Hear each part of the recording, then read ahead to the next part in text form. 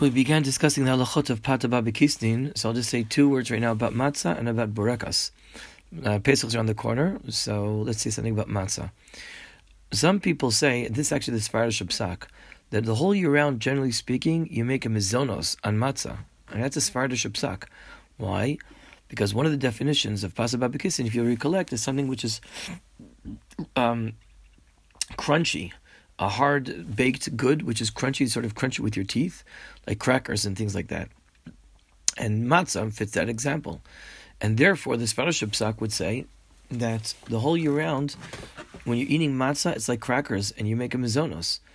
On Pesach, when it's used as bread, then by definition it becomes hamotzi, and you have to bench.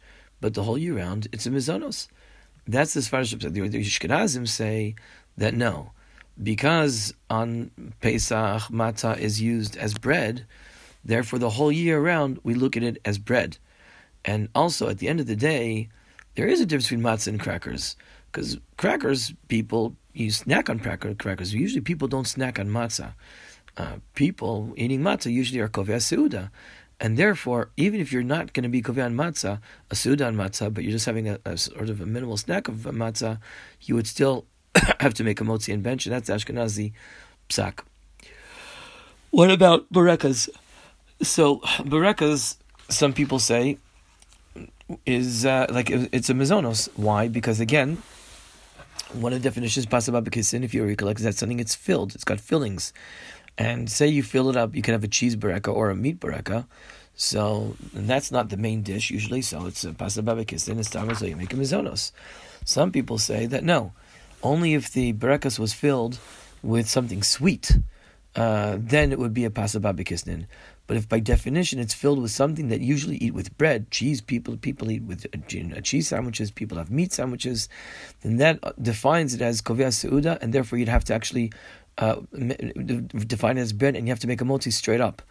L'maaseh, the bottom line halacha is that it just depends if you're kovei seuda or not. And I think that's the basic thing to do. And if you're eating it as a snack between meals, then it's a mizonos ala micha, etc., and that's what it is.